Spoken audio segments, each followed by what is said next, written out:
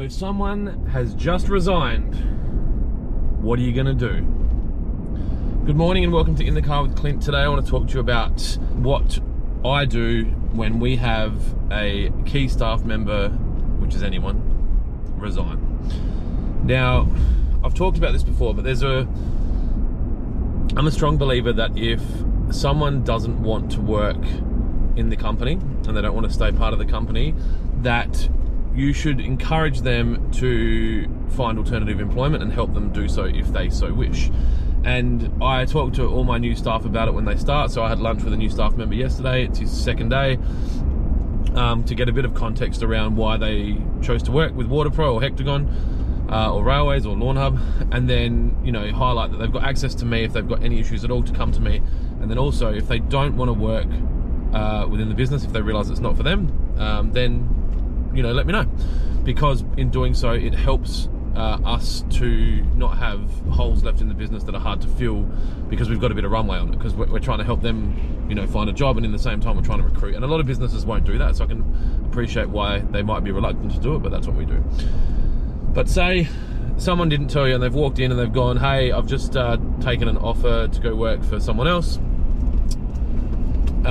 Here's my 2 weeks. Now for us, I think we've got 2 weeks notice for most of our employees. Usually that's enough. A lot of the times I think 4 weeks is probably used in, you know, higher end corporate C-suite kind of positions. But I think for me, if people are leaving, you know, unless, I don't know, it's hard to say, but I generally find 2 weeks is enough for us. And then if we just have to kind of cover the gap while we're recruiting, then we do. So firstly, I'd talk to the person that's leaving and find out if there's anything that we need to know about why they're leaving. So are they leaving because there's a cultural issue inside the business, or if they were treated in a way that's not appropriate? And then I'd find out if they're, you know, going to a competitor, or find out if they're starting their own business and all that kind of thing. And, you know, I've talked about this on a video previously, but how the person leaves will dictate how we treat them when they're leaving. And so in most cases, people are pretty fair and they do the right thing, and they, you know, obviously they start to mail it in a little bit in the last couple of days, but as long as they're doing the right thing, then we'll always do the right thing. And, you know, in Adelaide especially, Adelaide's such a small place that if a employee takes a dump on you on the way out, then it's not going to serve them very well in their career in South Australia. So find out that information. It's very rare for me to counter offer or negotiate to keep an employee. You find yourself in a situation where you might continuously be negotiating, and you might teach that person behavior that you don't want. In saying that, I'm looking at our employee salaries on a spreadsheet probably quarterly, and just getting an understanding if I think they're at market, below market, or on market. So for someone to come in and offer them more, in my mind, in 90% of the cases, they might be overpaying for talent, or I don't see something that I'm missing. But so we look at that.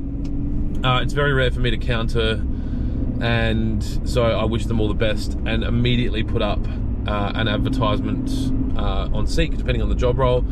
Sometimes I'll go out to my team and ask if anyone's interested in filling the role, or at least applying for the role, and we'll try to recruit and boost from within. But most of the time we'll find that people are happy where they are, and then we put it out on Seek and start interviewing and recruiting.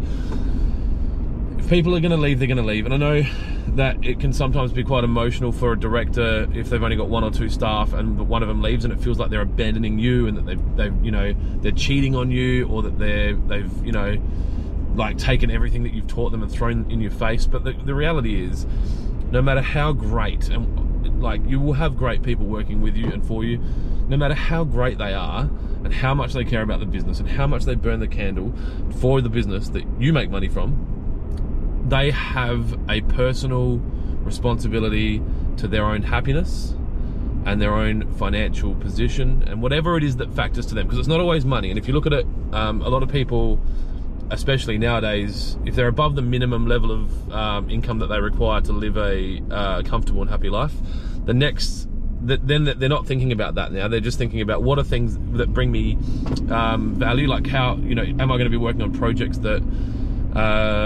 bring me joy? Is it going to help further my education? Am I going to work a 4-day week? There's businesses out there doing that now. So you've got to think it's going to be what matters to them.